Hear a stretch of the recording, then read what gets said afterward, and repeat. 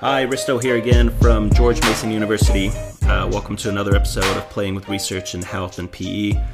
Today's guest is Brian Downhauer. Brian is at the University of Northern Colorado in Greeley, and he is here to discuss a paper looking at physical education policy, and we're going to pull from a lot of the Shaping the Nation report. So this paper was just published in 2019 in the Journal of School Health. So welcome to the podcast. Thanks, Risto. Happy to be here. And so I know that you had a couple co-authors, Xiaofan Keating, Peter Stoepker, and Robert Knight. And as I remember, Xiaofan and Bob are both at University of Texas, Austin. Is that correct? Yes, they are. And Peter Stoepker is now at the University of West Georgia. Awesome. So that's a kind of multi-university partnership for this paper. So that's awesome. Yeah. So let's just jump into this paper. The study that you conducted wanted to analyze the previously published reports about physical education policy, and your goal was kind of to better understand how PE policy has changed over the last 15 years, which is an awesome look back. Can you tell us a little bit about the Shaping the Nation report and why it's such a good source of data for physical education policy? Yeah, sure. So the Shape of the Nation report has been published since 1993, and it's been published by NASPE, which is the National Association for Sport and Physical Education, which is now Shape America. And it's been published in partnership with the American Heart Association. And basically, these reports are published every 2 to 5 years, and they look at policies in all 50 states and the District of Columbia. Basically, what they do is staff members from Shape America reach out to the state PE coordinators and have them answer a survey about different policies in their state. And then they follow up with phone calls to make sure that they actually get data from all the states, and then also to ensure the accuracy of the data that was reported in the surveys. So really, the Shape of the Nation reports are some of the most comprehensive data that we have on state policies in physical education. Awesome. And I think it's important to note, too, because I know half of our listenership is not U.S. based. I think it's important to kind of distinguish in the U.S., all of the states have their own almost like a jurisdiction for their teaching. So the decisions are made at the state level. So some states may have adopted the content standards or benchmarks by Shape America. Others, like let's say California, have their own content standards that mirror or reflect almost the standards that Shape America has put out, but they're tweaked because California wants to do their own thing. Virginia has slightly different ones from state to state. So PE requirements are different from state to state as well. Is that right? Yeah, absolutely. And so I think that's an important point, that there is no federal mandate around PE. It is done at the state level. But then you can even go a step further, and a lot of states are local control states, which means that even though a state has some kind of policy, school districts, local areas are allowed to adopt their own policies. And really the state policies are like a minimum guideline, and then the actual districts choose the exact policies that they're going to follow. Right. And the things that we see at coming from Shape America, with the Shape of the Nation report, a lot of what Shape America says are recommendations. Right, so they might say, hey, here are the recommendations that you should be getting to all the 50 states, but that's not exactly what they may be doing in reality. And it might be certain states are close to it, other states are compliant, and a lot of states are not compliant. Is that kind of an overview that's accurate? You got it. You almost overviewed the whole paper, Risto. Good job. Beautiful. So let's talk about that. You analyzed the Shape of the Nation reports that you said come out every 2 to 5 years, and you used document analysis. Can you kind of discuss what that means and how you went about doing that? Yeah, so basically we looked at 5 iterations of the report starting in 2001 through 2016. And the reports basically include sort of a background about the importance of physical education, the benefits of physical education, and sort of set the stage with some of Shape America's guidelines and recommendations. And then they do a summary of the findings to begin with in the report. So that could be like a quantitative summary of, calculating how many states have certain policies, and giving some percentages. And then also calculating how many minutes on average, states are requiring of physical education. And they also, at the end of the report, though, have individual state narratives. And so basically they go state by state, all 50 states in the District of Columbia, and they go through each of the policy considerations that were included in the survey, and they write a narrative. And really, this is what we considered to be the raw data, because the way that the data are summarized in the beginning part of the report doesn't always give you as much information as you want or need to run the kinds of analyses that we were going to run. And there can also be sometimes discrepancies between what's in the narrative and what's in the summary up above. So we decided that the best data for our analyses was going to be straight from the state level narratives. And so that's basically what we did is we started reading those narratives, reviewing them, and then we basically did a couple different things. If there was a numeric value in the narrative, so for example, how many minutes of physical education are required, we were able to pull out those exact values. And then the other pieces were basically a yes or no question. Is there a policy in place in that state for this, policy area or not? And pretty much coded those as zeros or ones as to whether that policy was present or absent. Great. And so for the article, you parceled your findings into 4 categories. One was state standards. Then you had the second one was mandates and requirements. The third one was fitness testing. And then fourth is substitutions. Can you tell me a little bit about each of these areas? So let's start with the state standards. Yeah, sure. So basically that question was how many states have adopted standards for physical education. And basically we found that there was a significant increase in the number of states that adopted PE standards, and all the way up to the 2016 report where all but one state in the U.S. had adopted state PE standards. And actually, since the publication of this, the last state to join the club was Iowa, and they have since adopted state standards. So we're now at 100% on this. And by adopting state standards, you mean that they have some sort of requirements that they should be doing that would, dictate what students should know and be able to do by the time they leave kindergarten or 6th grade. Exactly. That language is perfect. Yep. What should students know and be able to do in terms of physical education by the time they finish blank, whether it's elementary school, middle school, high school? And I guess it's sometimes for a little bit of the outsider to find it a little bit difficult to understand that, in fact, there are several states for several years that did never had any of that, right? Correct, yes. And actually, back in 2001, it was 82% of states had them, and it went up to 98% by 2016. Wow.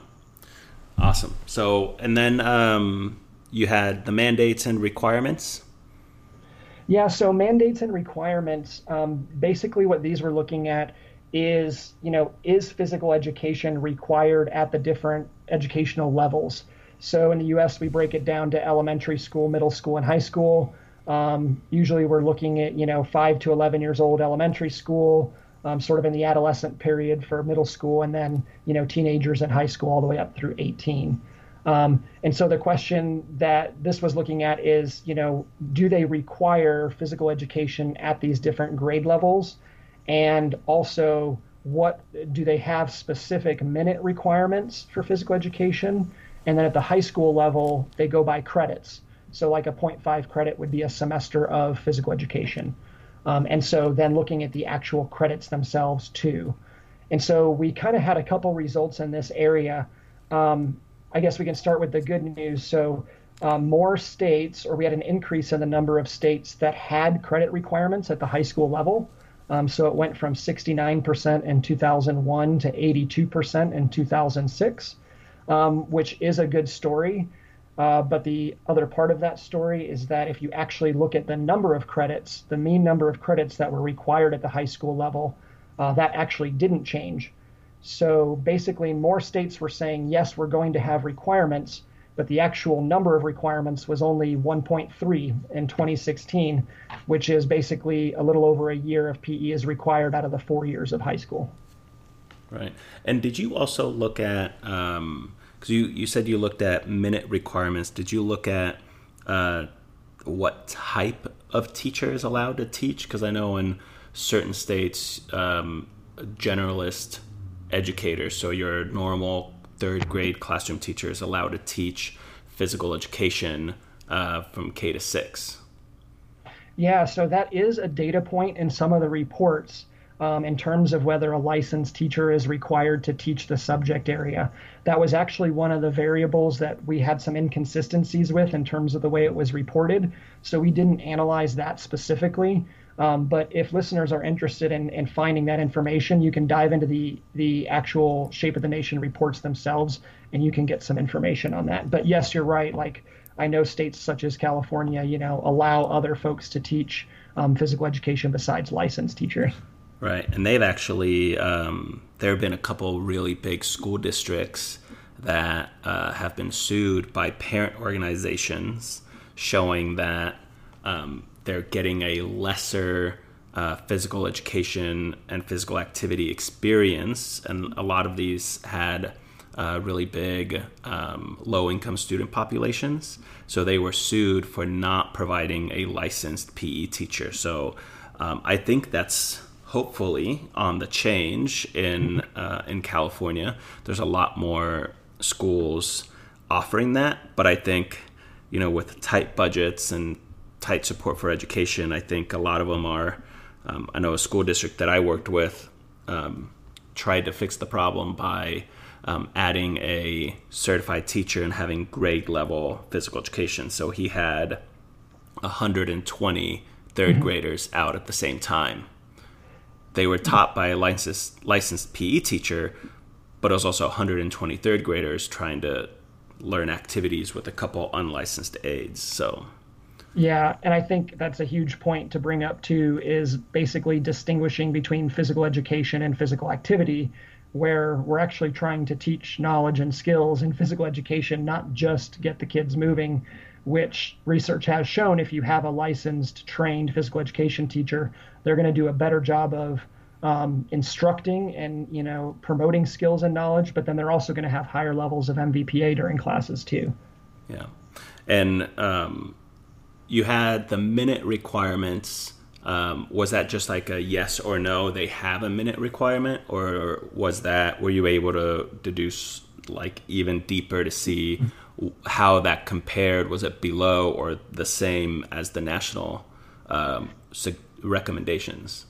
Yeah, so that was a good news, bad news story as well, at least at the elementary school level. So the yes or no question of, is there a minimum minute requirement for physical education, that actually did increase over the time period at the elementary school level. But the downside of that is the actual minutes required was less than the national recommendation. So at the elementary school level, SHAPE recommends 150 minutes per week of physical education time. And the means that we came up with were hovering right around 135 minutes across the 15-year time period with no significant changes. And then at the secondary level, there was actually no increase in the number of states that were requiring any kind of minutes, and the minutes remained right around 106 to 110.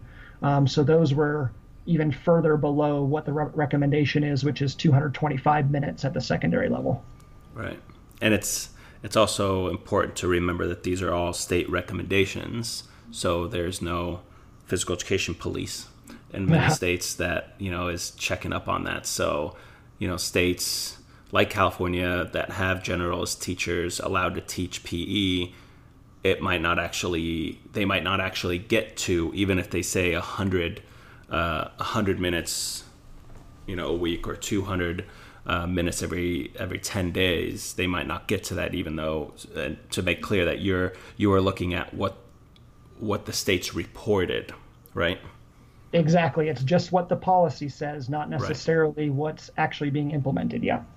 So let's get to the third category, which was fitness testing. What did you find there?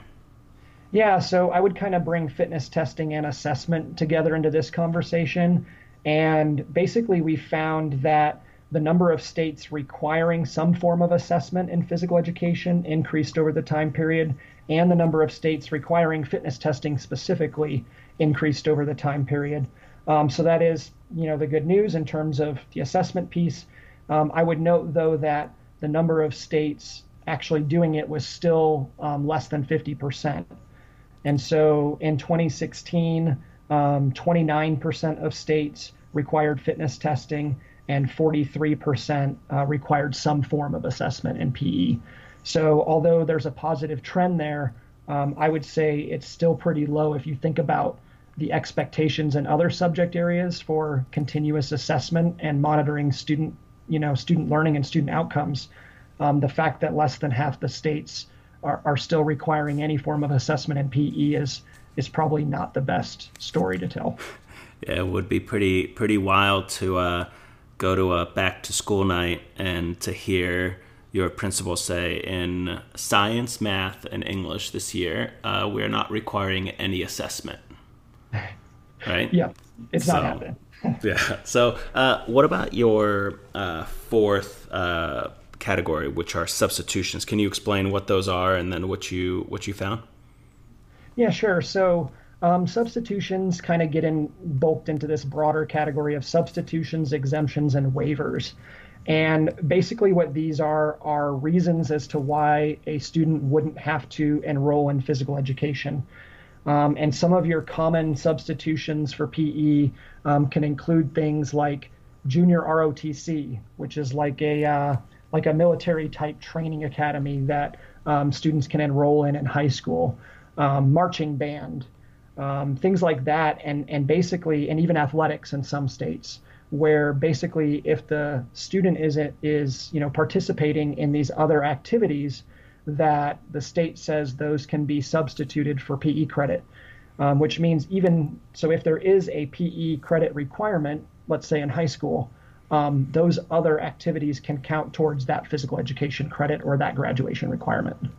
Yeah, I definitely had 5 days in physical education in ninth grade, and then I joined the wrestling team, and then I had 4 years of wrestling practice, and I never had to do any physical education, which, I loved, but I think in hindsight now, I look at how little I learned about dieting, nutrition, a variety of different physical activities.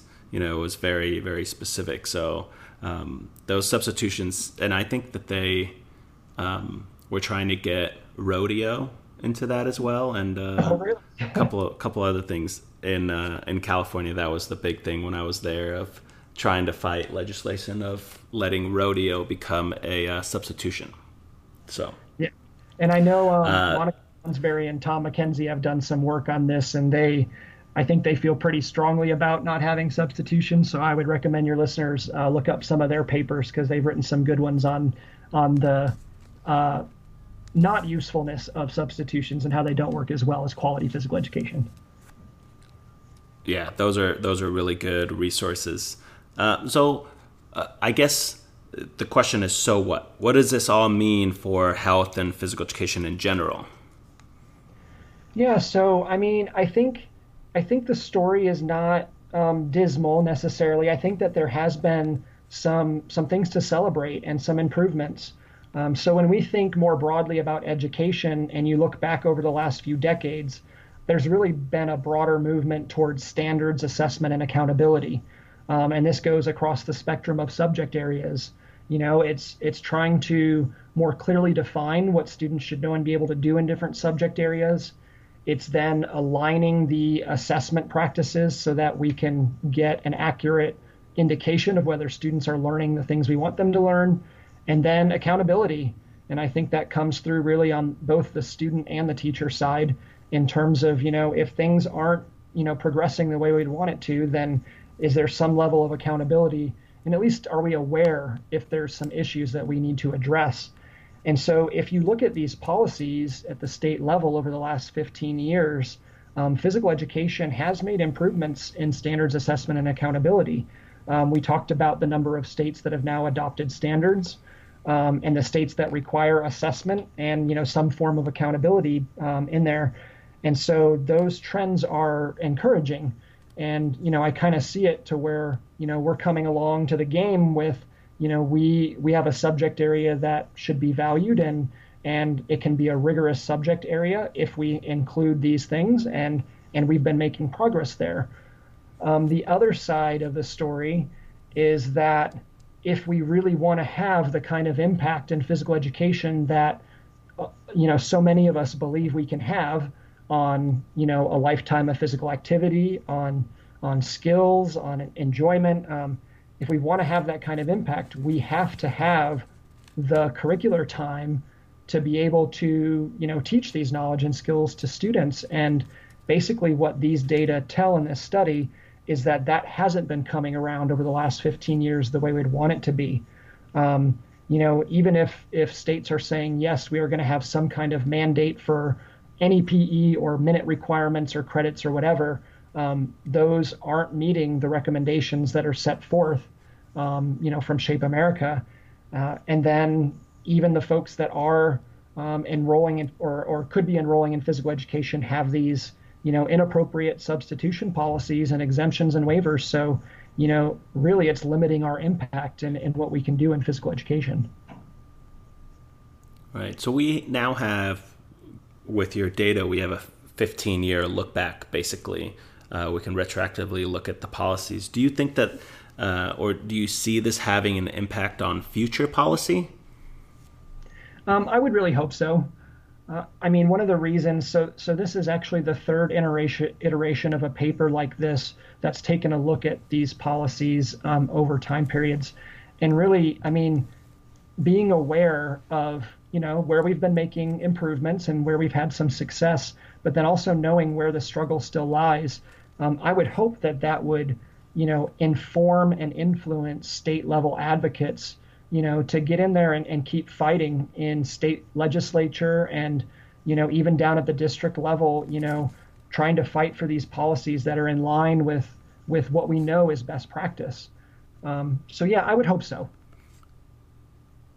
And so you would think the people that could actually take this information and make the change would be those state level advocates, the people in the local, APERD, CAPERD, VAPERD, Colorado APERD, or even the district level asking, PE teachers asking their districts to take into consideration these facts and kind of lead through like a grassroots level. Exactly. So like here in Colorado, we have Shape Colorado. And so we do have people that, their job is to advocate for physical education in our legislature. So, I would hope that this would provide some information that would be useful for them. But then because Colorado is a local control state where districts have a lot of say in what happens, I would hope that, physical education teachers are able to take these data, and even if the state level policy isn't there, trying to, shoot for a district level policy that does conform to the national recommendations and guidelines. And I would mention one more thing that's kind of important in terms of policy is, one of the cool things that happened around the time that we were working on this paper is the National Education Policy, ESSA, was passed. And that actually talked about education of the whole child, where previous iterations of federal education policy kind of excluded physical education. But in this new round, physical education was included in the definition of a whole child education. And I think the reason that's important is physical education as a subject area now has access to additional funds to support quality programming. And so a bunch of different title funds. And so I think that's important to get the word out that, with this new policy and knowing that things haven't necessarily been going the way they should, that we now actually have access to more resources at this time than we have, previously. Yeah, and I think you're right on spot with that. I know when I was in California, Tim Hamill, who was the CAPERT president last year, he talked a lot about knowing the language as a PE teacher, knowing the language of your district, knowing what an LCAP is, knowing what ESSA is, and knowing that, if you're in a local control area, that you just need to show up to the meetings and present your case and present it well. And that's another way you can get Title IV and Title II funding, and, figuring out how to integrate technology into the classroom, but knowing how to speak the language and understanding the rotations, how those budgets work, that you're in the right place at the right time, speaking up and advocating for another aide or another position, or because that's where the money is now in a lot of states, like you talked about, is it's local, and that's where those PE teachers in those communities actually have a lot of power if they know to ask the right questions. Yep, and there is funding. It's there. It's just a matter of whether we can get it for, what we need or not. And I know Shape America, ever since ESSA passed, has been, trying to build capacity in that area of helping physical education teachers understand the policy environment and, what can be done, and how to advocate and, secure some of these funds. So I would say probably the Shape America website is the best place to go to try to find some of those resources. Yeah, definitely. So any concluding thoughts that you have, any kind of future directions off of this work? Are you hopeful of progressive change, or can you add some concluding thoughts? Yeah, I mean, I would say just that the big picture is we obviously believe in what we do. We believe that quality physical education can have a positive impact on kids. That's why we do what we do. And so I think that, the results of this study in particular, give us some encouragement, some positive take-home messages. And then it also tells us that we still have a lot of work to do. And so that would kind of be my charge to everyone who's listening is, knowing these areas that we still need to work on, get out there and advocate. Let these folks that are making policy know what it should look like when we do best practice in physical education, and, fight for those policies, fight for those funds. And I am hopeful. I'm always hopeful. I'm an optimist. So, I see some of these things, getting resolved, and I do know sort of the status of our society, and that, concerns over health and physical activity have definitely not gone away over the years. They've gotten worse, if anything. So these are still very relevant, issues. And so, yeah, get out there and advocate, and I hope everything will start moving in the positive direction. Great. Thank you so much. I really appreciate the paper and the work of your colleagues to go through and analyze all of this data, because it's nice to have that retrospective look to know where we've been, so we can kind of take an educated next step in pushing some action. Is there do you have a Twitter handle or any other sources you'd like to promote? Yeah, so I am on Twitter, but I wouldn't say I'm the most active person. What's funny is I couldn't actually even tell you my Twitter handle, but Brian Dauenhauer, it's probably some version of @BrianDauenhauer. And I'm involved in Facebook. That's what it is. I just pulled it up, and that is exactly what it is. Great. And then I guess the only other thing I'd mention is I work with the UNC Active Schools Institute that tries to do a lot of work around promoting physical activity in schools. So if folks are interested in checking it out, it's uncactiveschools.com. Awesome. Thank you so much. I really appreciate you coming on and sharing your work. Thanks so much for having me, Risto. Appreciate it.